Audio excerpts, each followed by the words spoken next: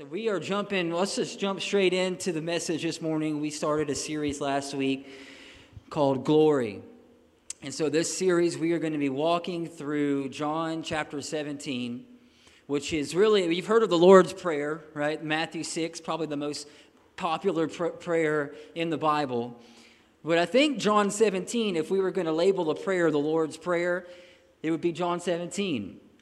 You know, because in Matthew 6, the disciples were asking Jesus how to pray.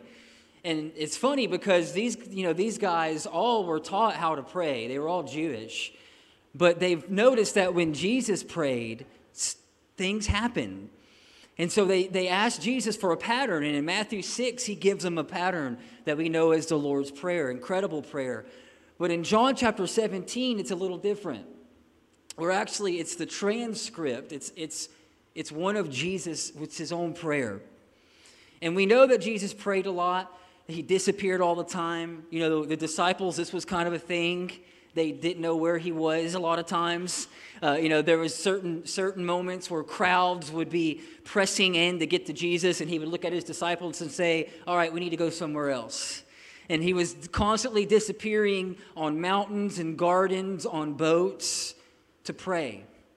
But we don't have really a lot of what those prayers sounded like.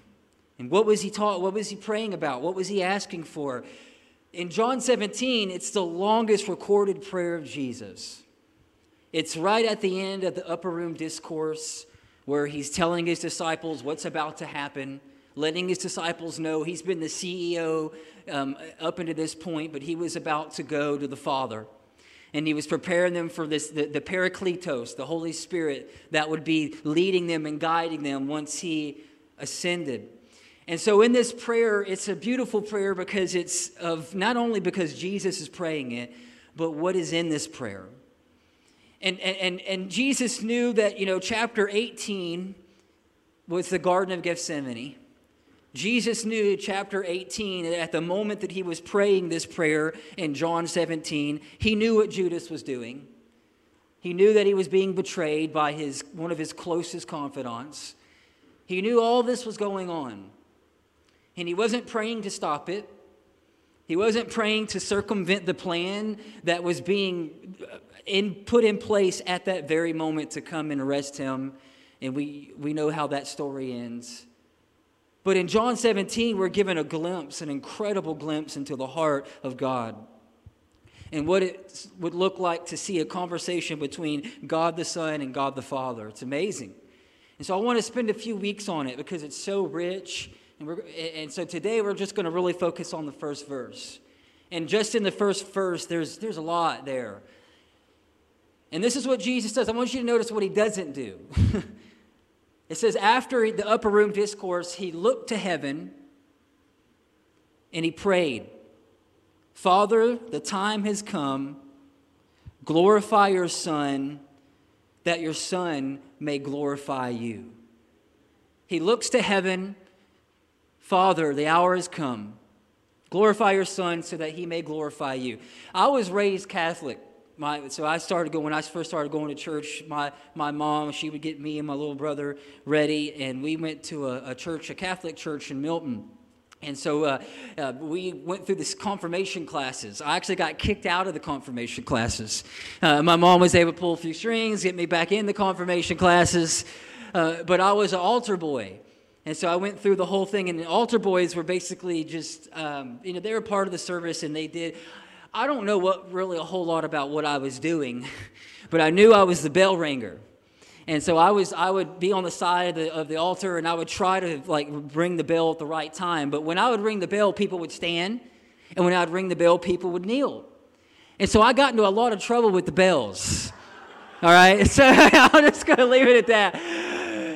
And I remember going to Catholic church, and it was almost like a Simon Says. I didn't know what was going on. It's up, down, like a third baseman coach. So all kinds of signals and signs, and a lot of people, that is the way that they worship, and it's rich to them, and it has a lot of meaning to them. And I'm not knocking it, but for me, 9, 10, 11 years old, I didn't know what it was about at that time. But I want you to see this in this prayer in John 17 because I want you to see what Jesus doesn't do. He doesn't light a candle. He doesn't kneel. Doesn't put on his priestly robe. He doesn't light incense. Nothing wrong with any of that stuff. He doesn't pull out the anointing oil. Come on now, Pentecostals. You know, he doesn't do any of that. He says he looks up. And I think the first real principle, there's 5 things I want to give you out of this first verse. The first real principle I see is that physical posture when it comes to prayer doesn't matter. You can be sitting, standing, jumping, driving, surfing, fishing, hunting. Come on, right? A lot of clothes on, maybe no clothes. I don't know.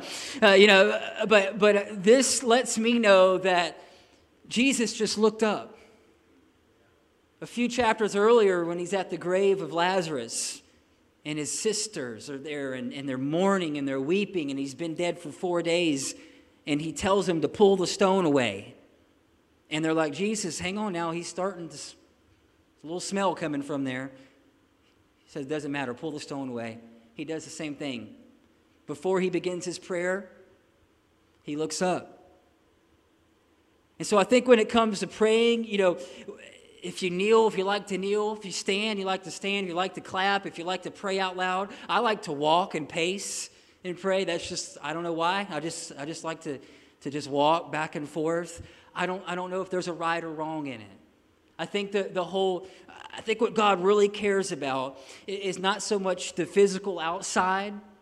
Even if we, even those folks that pray real like King James Version prayers. You know what I'm talking about? The thus and the thou and real proper programmed prayers. And for some people, that's what they like.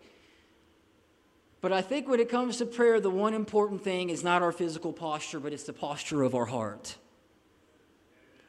It's not what's going on the outside. And it's not even about saying the right words, because there's a lot of prescribed prayers and written prayers. There's great liturgy that's been passed down for hundreds and thousands of years, powerful prayers. But I don't think the power is in the words. I think the power is in the posture of our heart. I don't think God's looking at the way that our hands are, and I can't find folded hands anywhere in the Bible, but I do that, I'll fold my hands and pray, or close our eyes and pray. I do, but Jesus looked up with his eyes wide open.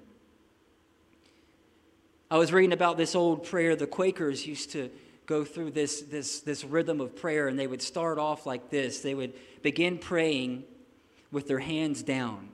They would put their hands out with their hands down, and they would ask God for anything in their life that they needed to let go of. And they would just spend a moment in there, just with their hands out like this. And God, is there anything in my life I'm holding on to? And they would listen. And then after that, they would turn their hands up. And then they would ask God, is there anything in my life I need to receive from you? Joy, peace, strength, wisdom. And so I think the real goal and I think what we see here in verse 1 is that God's looking at our heart.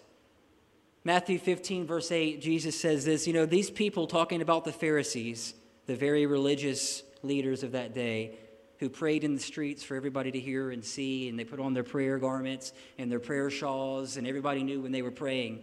He said, these people honor me with their lips, look at this, but their heart, far from me. And so when we come to God in prayer, I think it's our hearts. It's looking at the posture of our heart. And that's why I believe anybody can pray. And a lot of times the folks that feel the farthest away from God are normally the closest. The ones who have been humbled, the ones who have been through some stuff in their life, and they feel like maybe that stuff disqualified them. I don't think that stuff disqualifies you. I think that stuff actually qualifies you. Because God's just looking for a humble heart. Come on, somebody. God's just looking for somebody, and that's bad, and it may come out in the physical, right? Because your heart is bowed, your knees will follow, but the heart is what God is looking at. The heart is what God is looking at. And so I love this, how Jesus, he looks up. He looks up. And then the second thing he does, he lifts his eyes towards heaven, and then he says, Father. At the grave of Lazarus, he lifts his eyes towards heaven and he says, Father. Matthew chapter 6, the disciples teach us to pray, Jesus. We need to know. I mean, you're praying and mountains are moving. People are coming out of the grave. We want to know how you do it. He says, when you pray, pray like this. And so, again, if we're going off of this prayer, the second principle that I feel like we see here in the first verse is this pattern on how and who to pray to. Because there's a lot of people praying to a lot of things right now. There's this popular thing called deconstructing your faith, and you got Christians that are praying to the stars now in the universe and all kinds of things, dead family members. But I think the pattern we are given by Jesus here is that we pray to the Father, through the Son, in the power of the Holy Spirit. He gives us specific instructions on how to point our prayers. That we're not praying to, you can pray to a lot of different things. But he says, when you pray, I want you to point your prayers towards the Father. When you pray, the second thing he says in Matthew 6 is, in that pattern of prayer, he says, I want you to use my name when you go to God. And in so many ways, what he's doing is he's opening up the family name to us. In the Old Testament, I can't find one recorded prayer where anybody comes to God and approaches him as Father. I can't find one. This was a brand new concept to the world. This was one of the main reasons why the Pharisees hated Jesus so bad, because he talked about God as his dad. And they didn't like that. And he went a step further. Not only did he talk to God, every time he prayed, he said Father, but then he invites us to do that. And so there's this powerful, I think, picture here that we have access to God the Father through Christ the Son. And the agent that we have on the planet right now that I believe is in this room is the Holy Spirit. And he gives us the strength and the power. He helps direct our prayers, because there's so many things we can pray about, y'all, I mean, there's so much going on in the world, billions of people that are hurting. There's so much happening in the world right now. And if everything's a priority, nothing's a priority, right? If you pray about everything, I mean, you just won't come out of your house. There's so much going on. But the Holy Spirit pinpoints where, how, when, what, who. And I know you've had that happen to you. You just wake up in the middle of the night, somebody's on your heart. You ever had that happen? Or you're driving and you're like, I need to text that person. I need to take them to lunch. And then you find out what was going on in their life. And it was the Holy Spirit's way of directing you and guiding you. We pray to the Father through the Son in the power of the Holy Spirit. And it's amazing that we have that privilege, and we have it because of the Son. He's invited us into the family. He's saying you're now a son and a daughter, and you may not feel like it, you may not even believe it, but you are. So when you go to God, He's telling us to use the family name. Use His name, right? You get favors when you know somebody. You ever been somewhere and, oh, yeah, I know so-and-so, right? I know so-and-so. We just recently did that. We were traveling, and there's this little clothing shop outside of Breckenridge, and it's got this following. You got to get on a waiting list for 5 days to just get in there. And you're limited to one clothing item a year. It's wild, and it's not expensive. It reminds me a little bit of Patagonia, how Patagonia started. They make all their clothes in this shop. It's pretty amazing. And so Caitlin called. We wanted to go there, and last time we went to this little town, it's in Leadville, we seen a line around the block.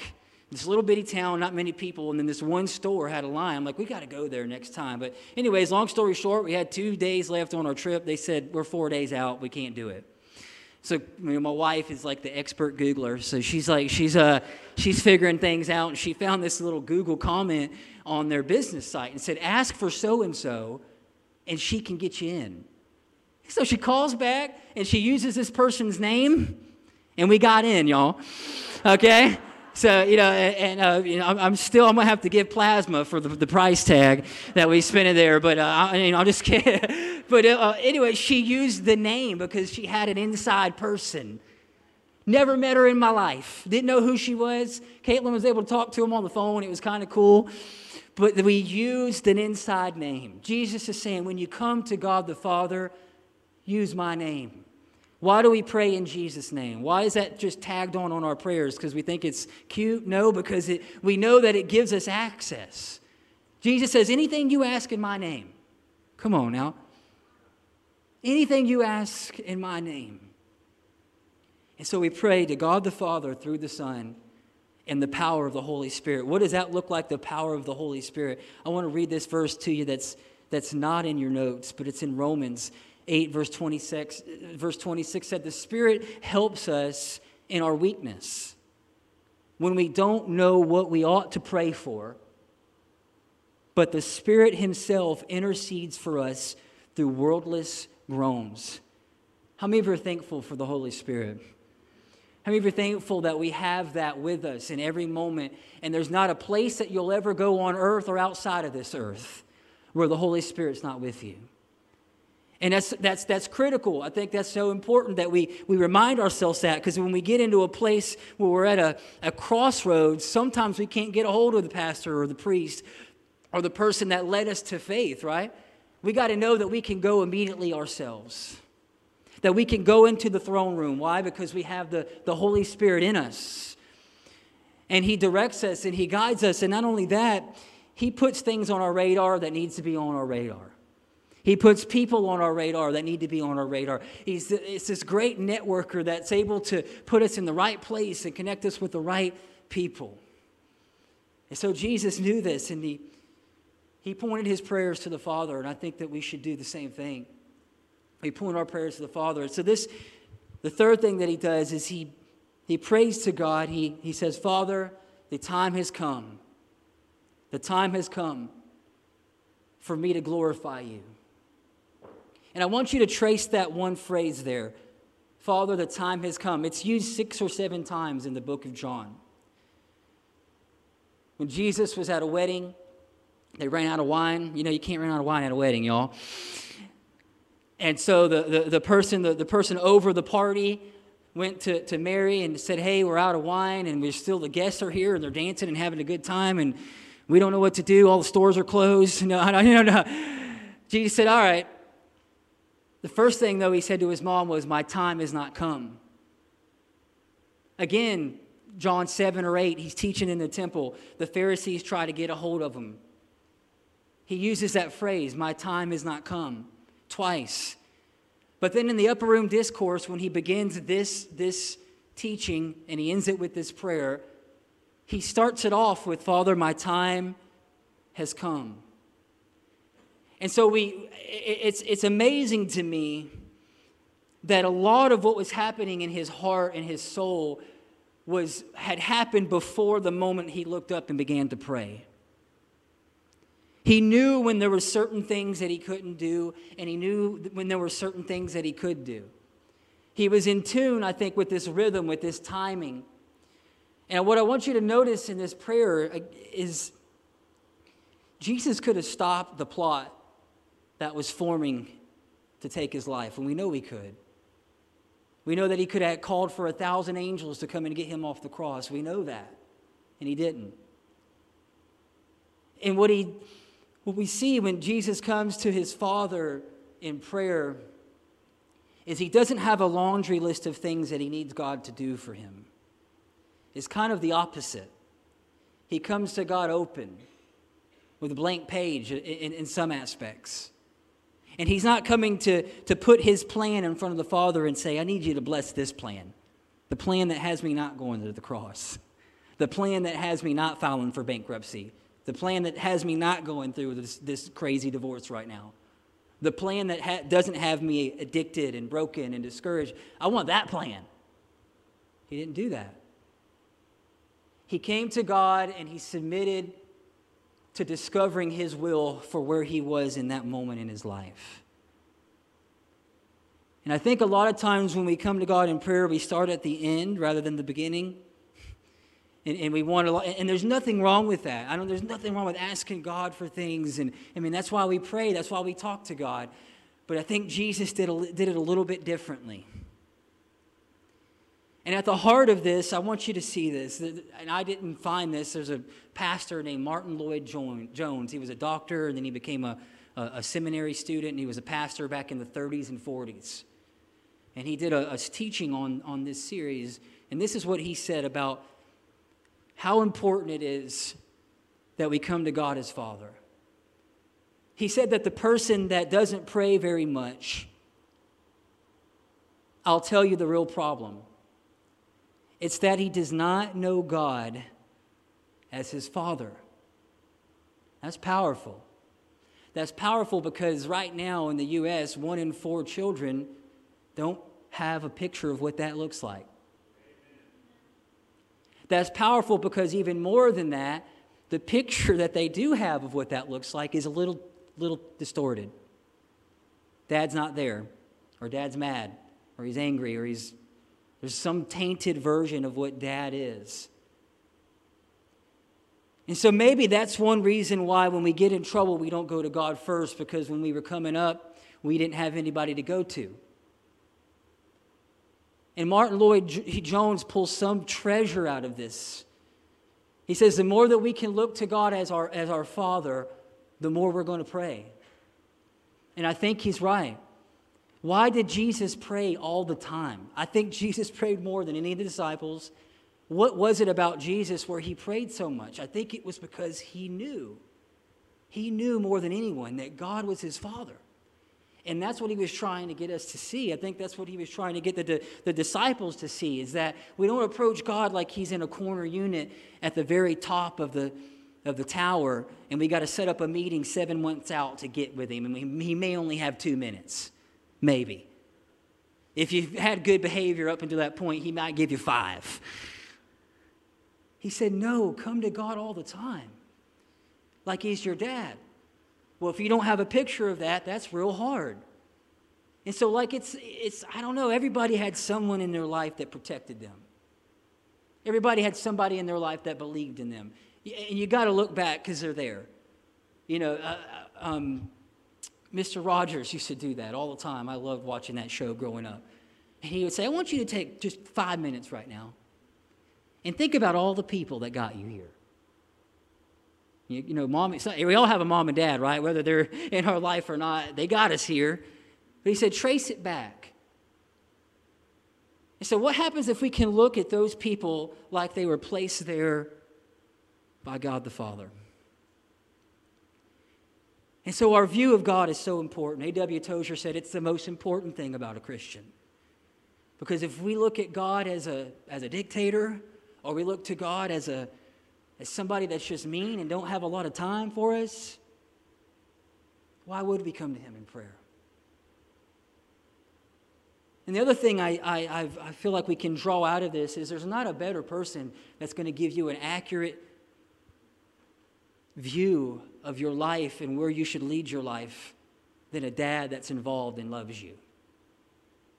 And you got to know in God you have a dad that's involved and loves you. And so when we come to God in prayer, again, Jesus isn't coming with his list of things. He's coming with a blank sheet saying, God, what do I need to do? Because I'm at the end of my rope here and I can't figure this one out. And we know that chapter 18, we know that he was really thinking about another way around this. Is there any other options in the cross? Is there any other options in the life that I'm in right now in this moment? And God the Father said, no, I just keep going. But he had that. So many people, I believe, that a lot of our stress and troubles is that we feel like we can't do that. That we just can't go to God with and I don't think there's anything too small. I don't think there's anything too big. I think God just wants us to bring it to him. He just wants us to bring it to him. And he wants us to listen. And I think that's what we see in this verse, is that we must be open to discovering God's will for our life, even when it's not what we want. And that's hard, y'all. That's hard preaching, I know. I know that's tough, because a lot of times it's the opposite. It's I want to use prayer to get what I want. But God says, no, I want to use prayer to get what heaven wants into you. And sometimes it doesn't affect our situation. It may just affect us. Another preacher, Phillips Brooks, from the 1800s, he said this: the purpose of prayer is not to get man's will done in heaven, but to get God's will done on earth. And so we come to God with an open heart. We come to God ready and willing to discover what he has for us. And there's not a better person we could turn to. There's not a better place we could go. And so Jesus lifts his eyes up. He prays to the Father. He doesn't have any requests but one. He says, the time has come for me to glorify you and for me to be glorified. And so the whole title of this series came from that one word, glory, because you can't read this prayer in the 26 or so verses of this prayer without reading that word glory. It's 8 times in one prayer. But if you go back and look at his other prayers, even in the prayer of Lazarus, I keep going back to that one. But he looks up and he says it. He says, I'm praying so the people around me could know that you're real. And I'm praying, I'm saying this out loud because I want everybody to know and see your glory. He was concerned about the glory of God. And I think that's our 4th principle that we can draw out of this, is that when we come to God and pray, our top priority on that list should be the glory of God. Maybe a little filter could be, if God answers this prayer, is this going to bring him glory? Is this going to, and that word glory, it's a funny word. I mean, in the Old Testament, I'll just give you the definition. It meant weight, that which is important or honorable. The Hebrew word for glory means just this weightiness. But then the New Testament, the Greek, means it's the opinion or fame of God, his glory. His glory. I heard it defined like this. It's the sum total of all that he is, the manifestation of God's character. God, is this going to bring you glory? If I get that Lamborghini Diablo, I want it so bad. I love those things when I was a kid. Is this going to bring you glory? I'll put Jesus right across the side of it. Come on, Lord. I'll put a fish on the back of it. But anyways, you see what I'm saying? Is when we filter it through that one thing, is this going to bring God glory? Is this going to lift his name up? Because in that moment, that's all that Jesus really cared about. And it's such a beautiful picture of a son and a father. And he says, God, the glory that you gave me, I'm about to give it right back to you. God, the people that you gave me, I have taken care of them, but the time has come for me to go and to be glorified. It's so amazing. It's so incredible. But I don't know if Jesus was really worried about anything else. Here he is. I mean, he's only 33. He knows that he's about to head back to the Father. He's young. His ministry is coming really to an incredible completion, but it ends. It's only 3 years. And he's not praying about getting loose ends tied up. He's not praying about the hierarchy of the disciples, and they're already fighting over CFO and COO positions, and they're getting their parents involved. Like that's happening. That's all happening while he's praying this prayer. He doesn't mention none of that. He just wants to know, God, am I making you proud? He's going to God for assurance. What is prayer? Man, it may not even be words. It may not even be anything. I think we pray because we want God's assurance. Just like we want we want our dad to be happy about what we do in life. I think it's the same way when we come to God in prayer. It's not even so much, I want you to do this or I want you to do that, but God, is my soul well with you? Because everything else could be wrong, but if my soul is well with you, it is well. And so Jesus kept running back and back to the Father for assurance because the path got really rocky and things got really tough and people left him and people betrayed him. And just like what's going to happen in our life, we're going to experience suffering. We're going to go through seasons where we don't know what to do. And so we go to God for assurance. And sometimes that looks like silence, y'all. Sometimes that looks like just going back to the last place where you heard from God and sitting. I wish I could say I hear from God all the time. I don't feel like I hear this audible voice. A lot of people that do, they're in the loony bin. But no, I'm just kidding. When you say that, God said, okay, hang on.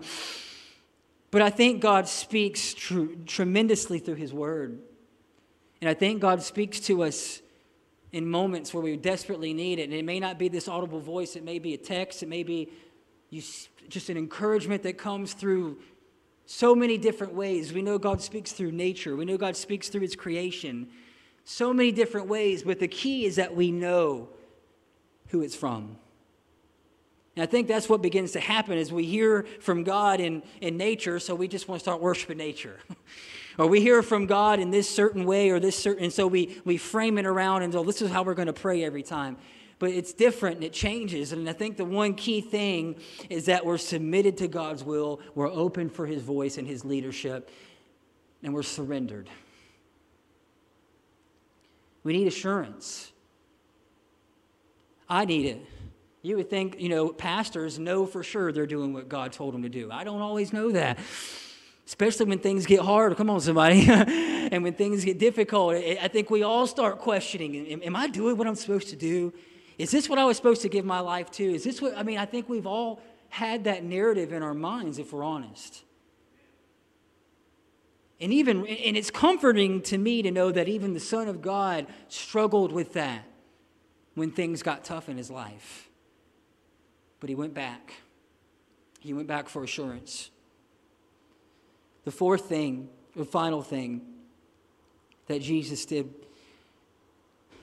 is he lifted up his eyes to heaven. He prayed, right, to the Father in the name of the Son through his own name in the power of the Holy Spirit. He didn't come with a list of things that he needed God to bless or do. He came open with a blank sheet. But I want you to catch this. I want to read it to you first. Verse 4. Jesus says, I've brought you glory on earth by completing the work that you gave me to do. Well, again, this is chapter 17 of the book of John, and he hasn't completed it yet. He hasn't gone to the cross. He hasn't said it is finished.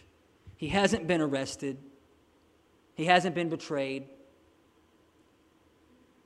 But we see a resilience in his prayer to God, almost like it has already been done and settled in his heart. And that, my friend, is faith. That is Hebrews 11. It's the assurance of things hoped for. It's the evidence of things that right now I can't see. And what we see in this prayer with Jesus is I think more important than anything is he's coming to God in faith. He's coming to God in assurance. He's coming to God in boldness. He's coming to God knowing that, okay, if God said it, I can believe it, even if it hasn't happened yet. Jesus was a master at this. He was an incredible visionary. He could see things that did not exist and call them like they already were, and they happened. I've heard it said that a person that can see the invisible can do the impossible. I think that's what prayer does. I think it taps us into this supernatural where we can see things that other people can't see. We can believe for things that other people can't believe for. We can endure hardship and suffering because that's where greatness grows.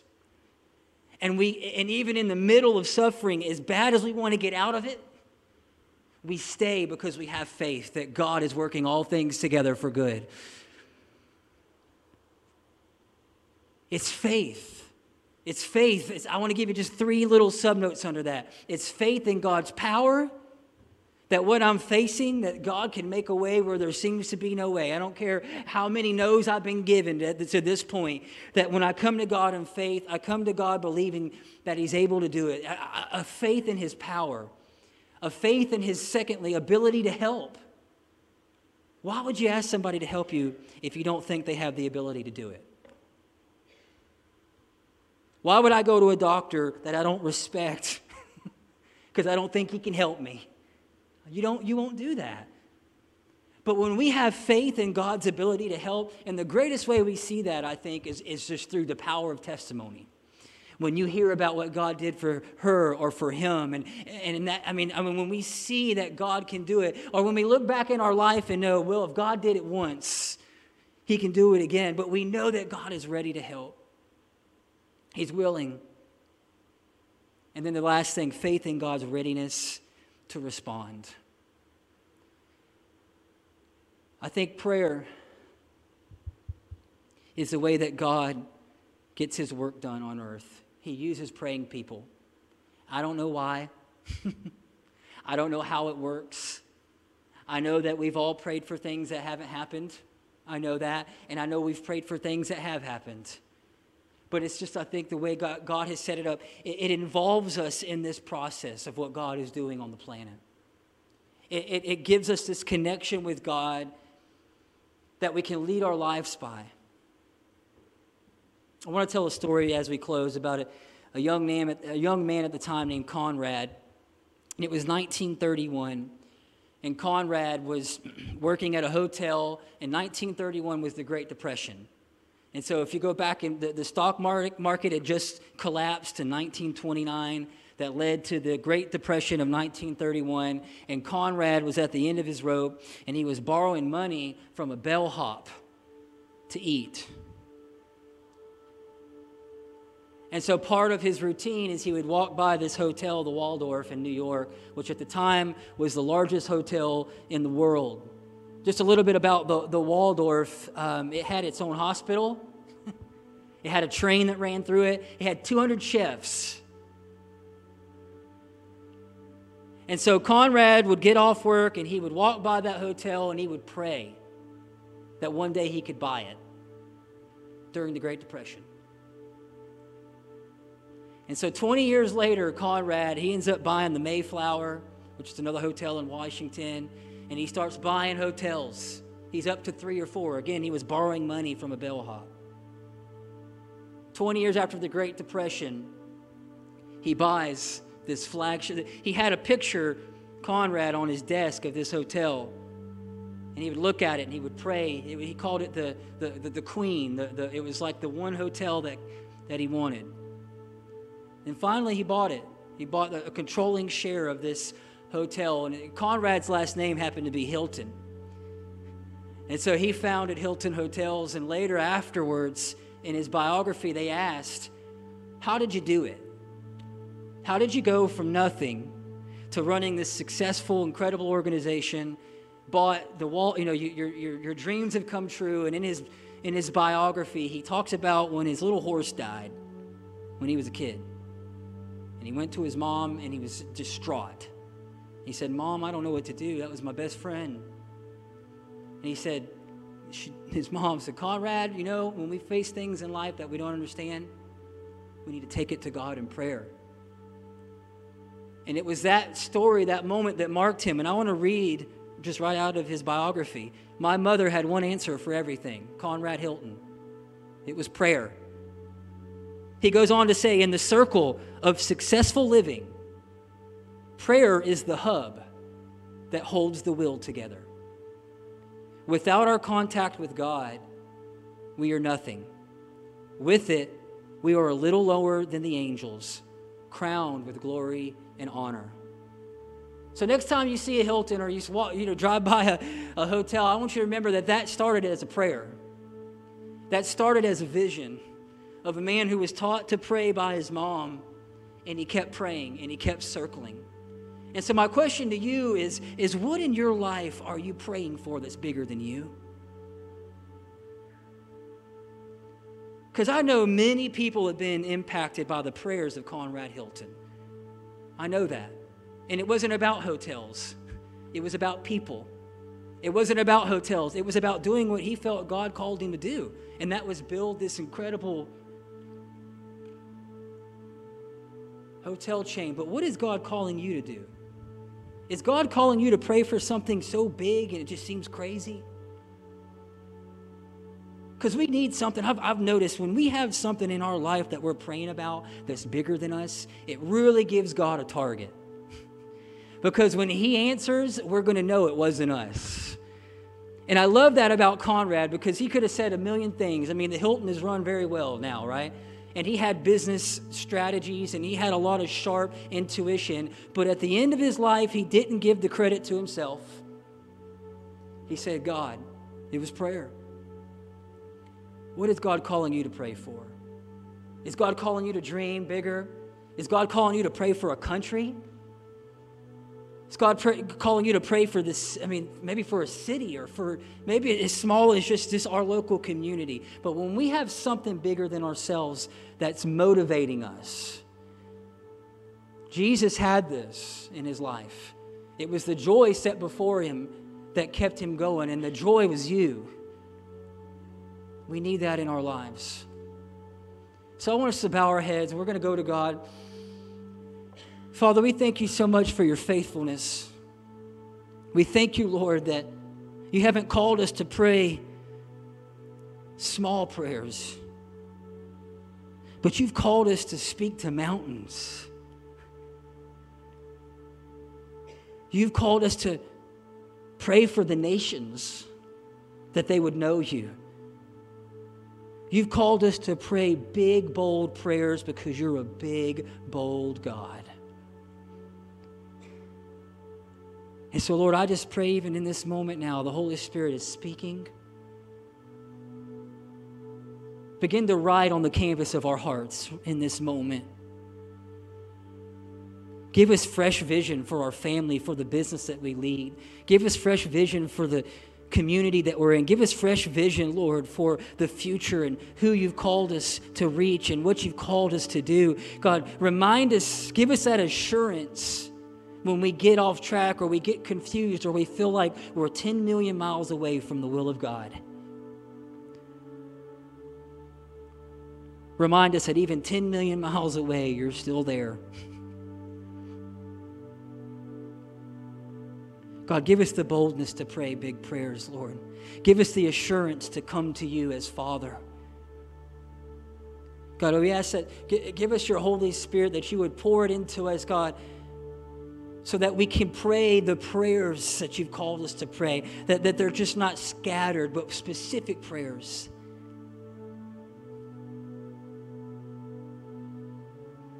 God, we just thank you.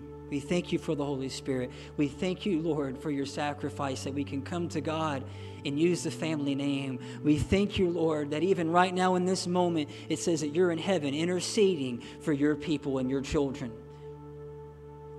And so, God, we thank you, and we give you all the glory. It's in Jesus' name we pray. Everybody said amen.